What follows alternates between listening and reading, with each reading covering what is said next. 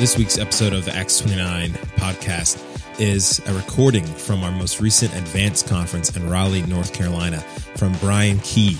Brian gave a great talk on leadership and the future of Christian leadership, looking at it from lasting till the end, enduring as faithful ministers. So enjoy this session from Brian, and we'll hope to see you at the next Advanced Conference as well.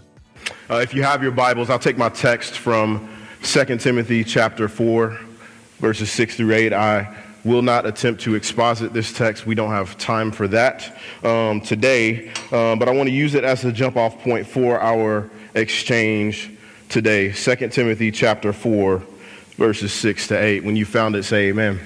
Amen. Paul writes, "For I am already being poured out as a drink offering, and the time of my departure has come. I've fought the good fight. I've finished the race. I have kept the faith. Henceforth there is laid up for me the crown of righteousness, which the Lord, the righteous judge, will award me on that day, and not only to me, but also to all who have loved his appearing.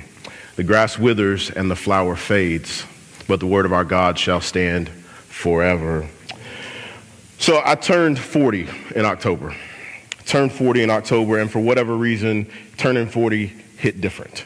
Now, things hurt that did not used to hurt, mind you. Like, I can't jump as high, run as fast, lift as much. Things hurt, but that wasn't the only thing. When I turned 40, something clicked in me, and I began to take stock of my life and ministry and consider what I wanted the rest of my life to be about. It gave me a moment to stop and think and take perspective on it. I've been in ministry this year for 19 years. And I remember when I started off in ministry as a young man, I had a short-term view. It was always the next event or the next season of ministry, the next ministry year and all that thing. And my assumption was that my fire and my zeal would remain the same, that fruitfulness would come easy, and that I would finish. Of course I'm going to finish. I had older folks in my little Black Baptist church in East Texas who said, "Hey, don't be one of those people who puts their hand to the plow and turns back." And I was like, of course that won't be me. Of course that would never, ever be me. But as I've gotten older, my question has become, what does it mean to finish well? What's it going to take for me to finish well? We have been through hardships and suffering, both personally and in ministry. We've seen churches grow quickly and fall apart just as quickly. We've seen brothers burn out of ministry. We've seen people that we've held in high regard in ministry melt their own lives down and their ministries down because of church leadership abuse or moral failings and all kinds of things. And as I looked at that, I kept asking myself, why? Why? What is it about the ways that we have done ministry and the ways that we have led that have led to those kind of falls? And what's it going to take for us to finish well? As I look across the evangelical landscape, I can't help but see some of our problems in the ways that we have gone about ministry and shaping pastors. We have valued at times charisma over character, gifts over godliness, platforms over foundations, fast and famous starts to faithful finishers, status over steadfastness. Eugene Peterson says in his book, The Jesus Way, that across the centuries, the consensus has been that the nature of the means has been compromised and is in contradiction to the nature of the end. When that happens, he says, the end is desecrated, poisoned, and becomes a thing of horror. Doesn't anybody notice that the ways and means taken up, often enthusiastically, are blasphemously at odds with the way of Jesus and the way he leads his followers? He goes on to say that in an undiscriminating way, so many of us embrace and adopt the very ways and means that Jesus rejected, taking up with the world in ways suggested by the promises of the devil, assurances of power and influence, domination and success. And the result is that many of us start, but not all of us sustain. And what's worse is that when that happens, the name and the reputation of Jesus gets dragged into the mud because we've chosen the ways and means of the world and not the ways and means of Jesus. So how do we change that? How do we change that? My big idea today that I want to set before you is that I believe the legacy of your ministry, your church, and our network depends on us being and becoming and building faithful finishers. The legacy of your ministry and your church and our network depends on us being and becoming and building faithful finishers. So I want to look at this talk in two parts. I want to talk about the testimony of the faithful finisher, and then I want to look at the ingredients of Paul's life that made him a faithful finisher. You see his testimony as we jump into this text in 2 Timothy. And if you read 2 Timothy, it's like a baton pass of a letter. The most important moment in any kind of relay race is the moment of a baton pass. And you sense the urgency as one runner is finishing their leg and the other is getting ready to take the baton of that pass, and that critical moment of saying, stick. That's what Paul's saying in 2 Timothy. He is looking at Timothy and saying, Timothy, stick. The context of 2 Timothy chapter 4, verses 1 to 5, he's calling for Timothy to fulfill his ministry. Tony left us off there last night, and you can feel this sense of urgency in Paul's words in this moment. And you can see the urgency because Paul sees that his end is inevitable. But this is the testimony from the end. He's saying, I've fought the good fight. I've finished my race, and I have kept the faith. That fought the good fight is athletic imagery. Paul's saying, I put in a committed effort. He's referring to his ministry as a fight, and it highlights the difficulty of ministry as just this intense struggle. As a 21-year-old, I didn't understand that at all, but now at 40, through personal suffering and ministry hardship and sheep bites and wolf attacks and spiritual opposition, I understand it a little bit better now. See, it's easy when we're whiteboarding vision and strategies to forget that the work that God has called us into is a fight. We are up against not flesh and blood, but rulers and authorities and cosmic powers. See, too often we pull up, brothers and sisters, to the battlefront with plastic weapons of our ideas and visions and strategies and forget that the only way to stand up and endure in this work is to be strong in the Lord and in the power of his might. Paul kept that on the forefront of his mind, and he says, I fought the good fight. And by saying he's fought the good fight, he means I was committed to the end and in my efforts, and I used the right weapons in my task. He's done it honorably, and he's met the expectations with high marks and high standards required of the work. You see, at the beginning of a boxing match, the referee will call the fighters to the middle and they will touch gloves, and he'll tell them what's off limits. Don't hit below the belt. Don't hit behind the head. And he always ends with, let's have a good, clean fight. Let's have a good, clean fight. He's saying, I need you to fight in accordance with these rules. And Paul is letting us know, I did that. He said, I did it according to the rules. I finished my course, which he said he was hoping to do by God's grace at Miletus in Acts chapter 20. But after he said that in Acts chapter 20, he endured more persecutions and more imprisonments and more trials and shipwrecks that could have easily knocked him off track. But he stayed on course and he finished well. He says, I've kept the faith. It's important to see that because throughout the pastoral epistles, Paul is giving us a counter picture of apostasy and heresy. And you can see in Paul's letters to Timothy and Titus, he is calling them to fidelity to the message of Jesus, both in doctrine and in their ethical life. These were instructions from a man who knew the pitfalls and dangers of pastoral ministry. But at the end of his life, he's able to say with integrity to his sons in the ministry, I did what I'm asking you to do. This is not a do as I say, not as I do kind of life. It's a testimony of a faithful finisher. And that's Paul's apostolic legacy. That's what it sounds like to finish well. And so the questions I want to consider with you in the remainder of our time is, how did Paul get here? How did Paul get here? And what's it going to take for me, for you, to have that kind of testimony at the end of our race? Again, I believe the legacy of your ministry and your church and our network depends on us being and becoming and building faithful finishers. So let's look at the ingredients of a faithful finisher, if you will. I love to cook. Fancy myself a little bit of a chef like love to cook. And every now and then me and my wife will go out to dinner and we are blown away by the meal that we've eaten. Just blown away by it. It's masterfully composed. There's complex layers of flavoring and variations in the texture. There's just a good mouthfeel when you're eating this meal. And with every bite, I try to taste the flavors. And I try to figure out what is it in this that made this so good. Every now and then we're able to talk to the chef and I'm like, listen, man, that was phenomenal. How did you do that? And sometimes they'll tell me, but sometimes I have to go and kind of figure it out through trial and error in my own kitchen. What was added? What was left out? What was the preparation method that got us to this plate? I remember being overwhelmed preaching this text several years ago as a very young man. I was like, how am I going to preach this text when we got it at that point in the preaching calendar? But it dawned on me that I needed to use the same reverse engineering work that I do in the kitchen as I look at Paul's life. You have to reverse engineer just like you do over a delicious meal and say, well, what ingredients went into his life and ministry that allowed him to finish well?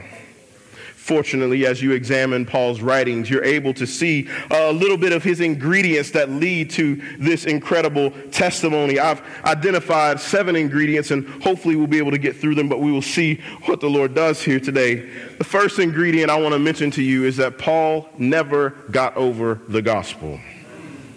Paul never got over the gospel. See, for Paul, his course was set on that day when Jesus met him on that road to Damascus. He was set, alienated in mind, hostile, and doing evil deeds at that moment. And Jesus appeared and said, hey, no, stop your course. Come to me, and you will be my chosen instrument. You're going to carry my name before Gentiles and kings and the children of Israel. That moment of transformation grounded Paul's life and ministry. Grounded him. You see him testifying about it in 1 Timothy chapter 1. He says, hey, I thank him, Timothy, who gave me strength.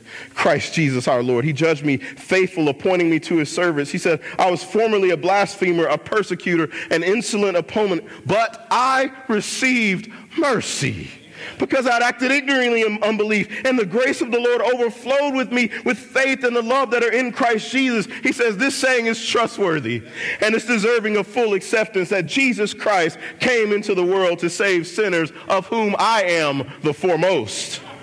But I received mercy for this reason, that in me as the foremost, Jesus Christ might display his perfect patience as an example to those who were to believe in him for eternal life. So to the King of ages, immortal and invisible, the only wise God, be glory and honor forever and ever. Amen.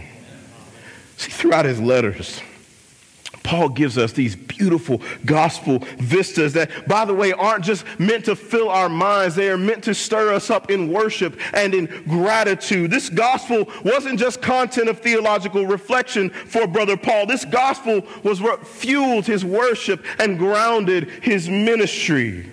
See, when you're constantly reflecting on the grace of God towards you, there's no room for arrogance and pride. When you're constantly reflecting on the grace of God towards you, you can pass her through the toughest times with grace, and because you know that the grace of God can transform that hard situation and that hardened person. When you consistently reflect on the gospel, you find freedom to admit your weakness and confess your sins because you know the depth of the riches of God's mercy towards you in Christ Jesus. When you consistently reflect on the gospel, you can walk with patience and with gentleness and with humility with other sinners around you because you're always aware of the extraordinary patience that Jesus has shown to you. Pastor, when was the last time you meditated on the beauty of the gospel? Not to preach, but just to make your soul happy in God.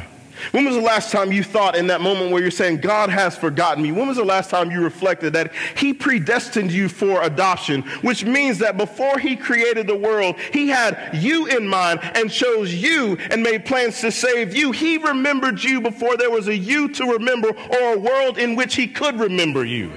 When was the last time you sat down and thought about where God rescued you from?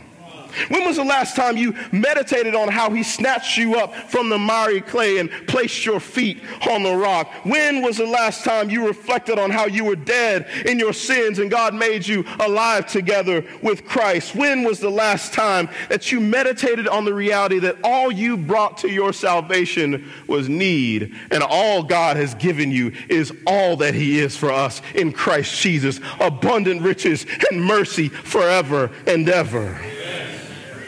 That kind of reflecting and that kind of remembering will keep your heart alive in worship. It'll keep your heart burdened for the lost, and it will keep you patient with sinners and steady in hardship.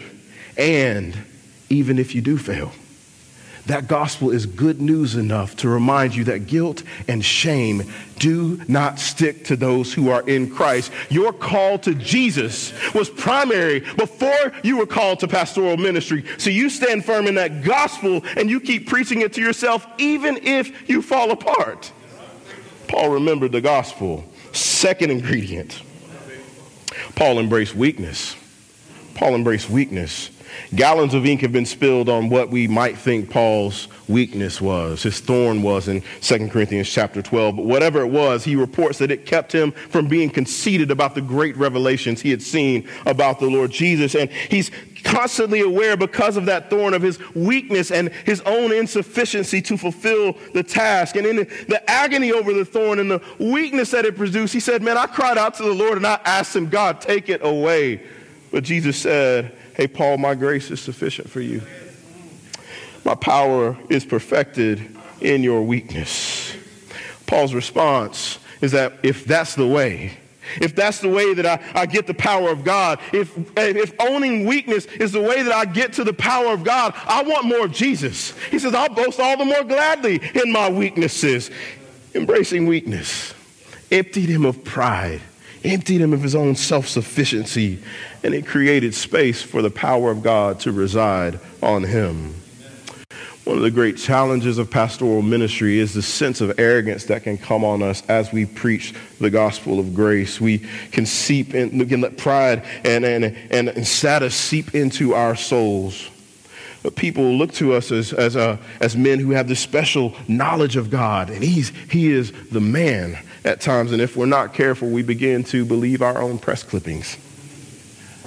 But God uses weakness and suffering to remind us of our deep need of him. I heard Crawford Loritz say years and years ago that God breaks what he intends to use.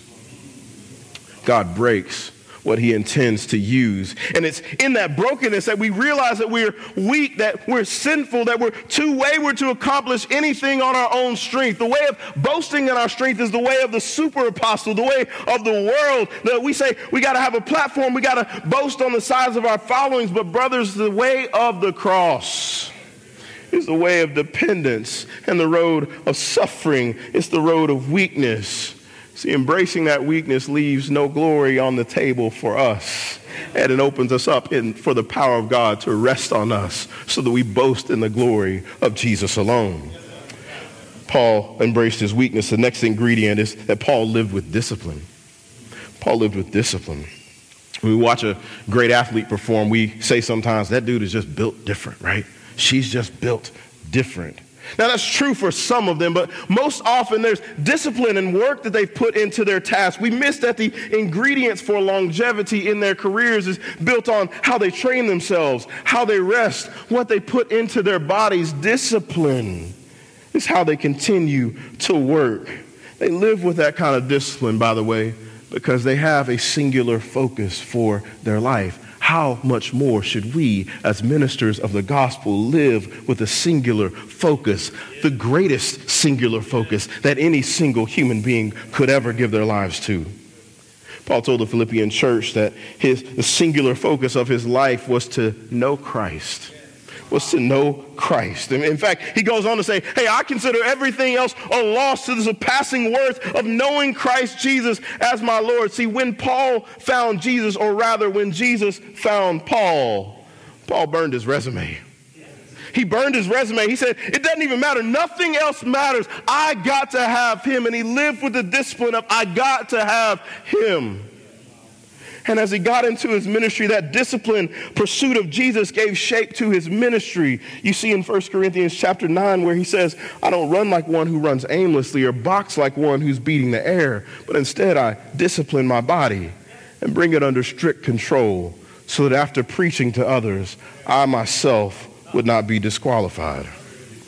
Paul lived a life of discipline and self-control, because the fulfillment of his apostolic calling was the focus of his life. Fulfilling his mission was the focus of his life. Having Jesus was the focus of his life. And like an athlete, that meant he had to make decisions about what he could pursue and what he could not pursue, and how he could go about ministry and how he couldn't go about ministry. For us as pastors, that means we're going to be constantly taking into consideration day after day what we're giving our time to, what we're feeding our souls and bodies with, how well we're resting and recovering, how we're training our souls toward godliness in Christ Jesus, and how we're training our souls to embody the way of Jesus as we pursue ministry for his glory.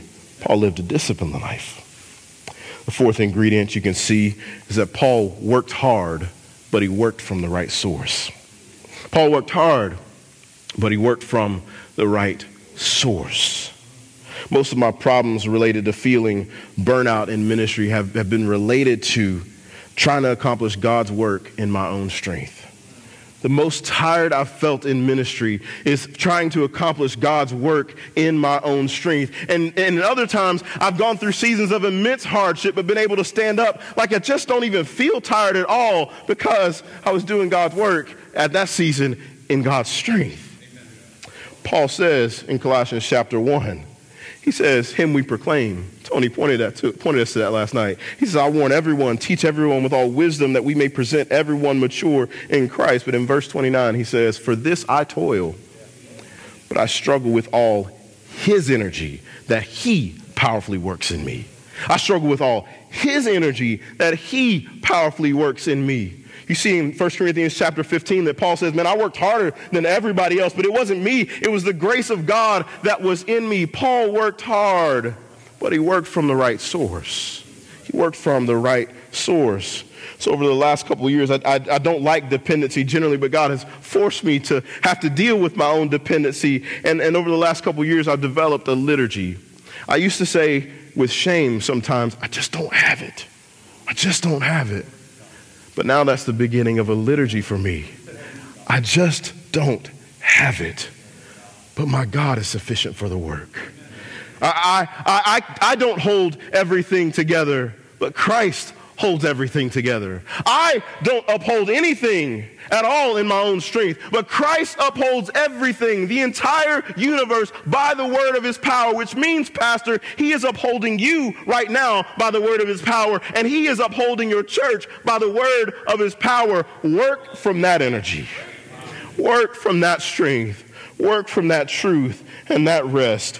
When we declare that I don't have enough, but he is, it is us embodying the gospel that we proclaim. It is us saying, I'm not the Christ. And then saying, so behold the Lamb of God. Behold the Lamb of God.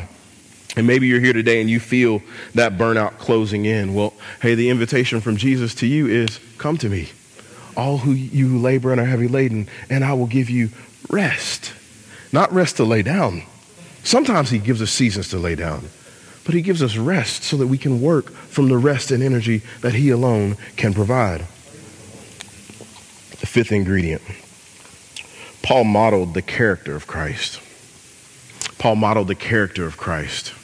I read an essay by Wendell Berry several years ago when I was on sabbatical, and he told a story about European settlers coming to the States and coming to his state of Kentucky. And he said that they didn't like what they saw there. They didn't like the forest. They didn't like the native grasses. All they wanted was something else. And he said, so they just destroyed the land and destroyed the resources and pillaged it. And he says their problem was they came with vision, but not with sight. They came with vision, but not with sight. And as I reflected on that while I was on sabbatical, I was like, oh, I lead like that sometimes. I lead with vision, but not with sight. And what happens sometimes when I lead with vision and not with sight is that I just roll over people and I burn through people and I burn through resources and I actually do harm to people by leading with vision and yet not with sight. Listen, Paul was a bold leader. Paul was a visionary leader. Paul never backed down from saying hard things to people. You remember how he confronted Peter to his face in Galatians chapter 2. And yet, even as he was a tough and focused and driven leader, you don't hear of stains of pastoral abuse charges on his record, do you? Why is that? Because he modeled the character of Christ. Do you remember him saying in 1 Corinthians chapter 11, verse 1, be imitators of me as I am of Christ? Be imitators of me as I am of Christ. Listen, Christ led with grace and truth. I was talking to an older pastor a couple of weeks ago, and he said, man, some people lean hard on one way or the other, and some people talk about living in balance between grace and truth. But Jesus lived with both of them, not in balance, but together, always blended together. You will never find someone, by the way, with a bigger vision for the kingdom than Jesus. I don't care how big your vision is, for how many churches you want to plant. Your vision will not ever be bigger than Jesus' vision for the kingdom of God. Not ever. And yet, you'll also never find someone with a more gentle touch in their ministry than Jesus. Isaiah chapter 42, Isaiah is pointing us to the suffering servant who is to come. And he says that a bruised reed he will not break, and a smoldering wick he will not quench, even as he's coming to bring justice and set the world aright. Yeah. Bruised reeds he will not break. Grace and truth lived mixed perfectly in Jesus. And Paul says, I imitated Jesus, and so you imitate me as I follow Jesus. Paul modeled the teaching and the life and the ways of ministry of Jesus. He had big vision, but a light pastoral touch, a tender pastoral touch. Where do you see that, Key? Romans chapter 15, Paul says that his desire is to preach the gospel everywhere that Jesus is not named. He says, I will not stop until the name of Jesus is heralded among nations. And yet, you read a letter like 1 Thessalonians, and you see Paul talking to that church about, hey man, here's how I see you growing in the grace of Jesus. See your work of faith, your labor of love, your steadfast hope. I see your endurance through persecution. You bear witness to him saying, I was gentle with you like a loving mother. I exhorted and encouraged you like a doting father. He lovingly corrects their shortcomings, both in theology and in ethics. Big vision and also gentleness a la Jesus. He had a commitment to God's ends, and he pursued them in God's ways, through God's means. The sixth ingredient, Paul stayed connected to brothers. One of the most overwhelming things as you read Paul's letters is how many people he mentions who've been a part of his life and ministry. The brothers and sisters who have encouraged him, who've fed him, who've cared for him, who've prayed for him, who've partnered with him in the ministry. You get the sense that he had brothers and sisters everywhere praying for him, supporting him all the time. He's like, man, I had people with me along the way. I'm writing you this letter. My name is attached to the letter, but I need you to know that this brother and this sister is backing me up in my ministry. Paul David Tripp, in his book, Dangerous Calling, says that we need a protective circle of grace-motivated admonishers. He says, I've now come to understand that I need others in my life. I now know that I need to commit myself to living in intentionally intrusive, Christ-centered, grace-driven, redemptive community. He says, why do I need this? Well, because every day you give personal, empirical evidence, pastor's wife, that you've not yet arrived. Every day you think and you desire and you say and you do things that point to the existence of remaining sin in your heart. And since that's true of each of us, is it not also true that we need to live a willingly submissive commitment to God's normal means of protecting and growing his still being sanctified children? You need people around you. You need brothers and sisters around you. And maybe you're here today and you're like, bro, I am a solo pastor of a church plant in a small town far away from everybody. Well, hey, you're here today. you're here with us today. And one of the things that Justin exhorted us to last night was, hey, connect with people this week. Connect with people because you need brothers and sisters to walk with you. You will not walk this out alone, family. You need brothers who will encourage you when things get really hard. But you also need brothers who will look you in the face and call you to correction when you're walking not according to the ways of Jesus. You need brothers and sisters in your life. The last ingredient I'll point out to you, and I'm in my seat, is that Paul ministered with the end in view. Paul kept the end in view. It's the end of his powerful testimony in 2 Timothy chapter 4, verse 8. He concludes his thought by saying that there is reserved for me a crown of righteousness, which the Lord, the righteous judge, will give me on that day. And not only to me, but to all those who have loved his appearing. Loved his appearing. Now, I am not much of a runner, as you can see. Not much of a runner. For me, running long distances is not a pleasurable activity. I've heard of runners' highs. I've never gotten one. Never in my life have I gotten a runner's high from exercising. Listen, most of the time, the only reason you will see me running a long distance is because I'm fleeing from something that has not stopped chasing me yet. That's the only time. It's the only time. The wicked flee. No one's chasing them. Listen, the only way when I do go for those long runs, the only way I can finish is I have to keep the end in view. I have to set a mark out in front of me and say, when I get to that, that's when I'll stop. When I get there, that's when I stop. So even as pain overtakes my body and my lungs are just tight and I just want to quit, the end keeps me running. The end keeps me running. For Paul, the end motivated his faithfulness. He says there's a crown of righteousness awaiting me. And what he's talking about is like, hey, all of the righteousness that Christ purchased for me in his death, in his burial, in his resurrection will one day fully be mine on that day. I'm looking forward to that day. I don't know about you. I'm looking forward to that day. Paul says, I'm looking forward to that day. And in that day, I will be commended for the work that I've done for Christ Jesus. The resurrection hope at the end of his life motivated him. You see in Philippians chapter 3 that it was the end that motivated him to lay everything down. He says, man, my citizenship is in heaven. And from there, I wait a Savior. He's going to transform my lowly body into one just like his. Listen, man, that end, that resurrection end, kept Paul going. You see in other places that when he was discouraged from the deep suffering and difficulty of pastoral ministry, you see in 2 Corinthians chapter 4, as he's talking about his suffering, pressed, not crushed, persecuted, not abandoned, struck down, not destroyed. He ends that chapter saying this, for this light momentary affliction. This light momentary affliction is preparing for us an eternal weight of glory beyond all comparison. You want to know why Paul kept running? He said, this is light and momentary compared to the eternal glory that is waiting for me. I told our students at Grimke a couple of years ago that our ministry finds its source in and is sustained by the mercy of God and the audacity of resurrection hope. You preach different when you remember the resurrection. You endure different when you remember the hope of the resurrection.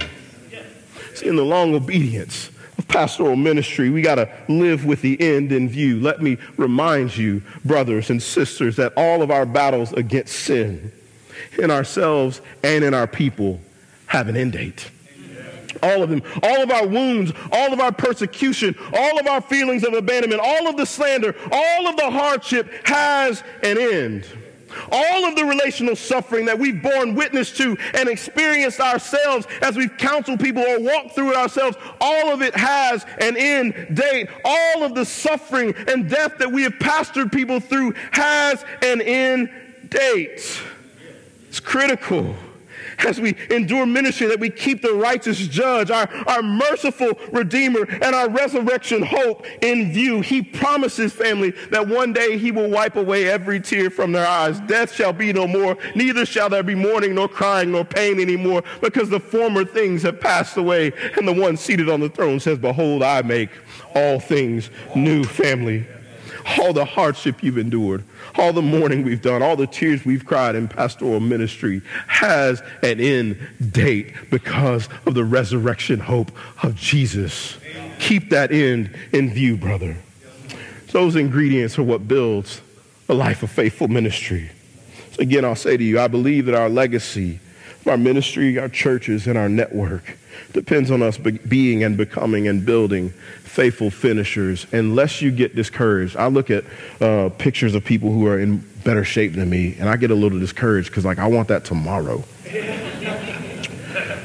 But I've told myself as I go to the gym every day, another day, another step.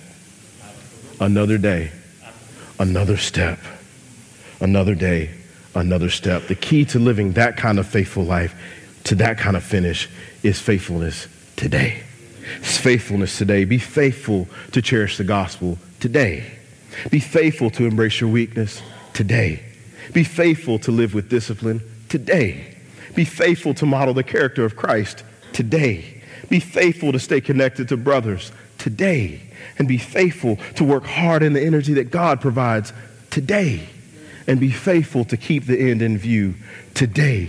Daily bread for daily needs. My prayer is that God would make us faithful finishers, and that the testimony of our network would not just be that we planted churches all across the globe, but that we are a group of men and women who finish the race well to the glory of Christ as we proclaim the gospel of Jesus and model the character of Jesus. So my brothers, my sisters, be steadfast, immovable, always abounding in the work of the Lord, knowing that in the Lord your labor is not in vain.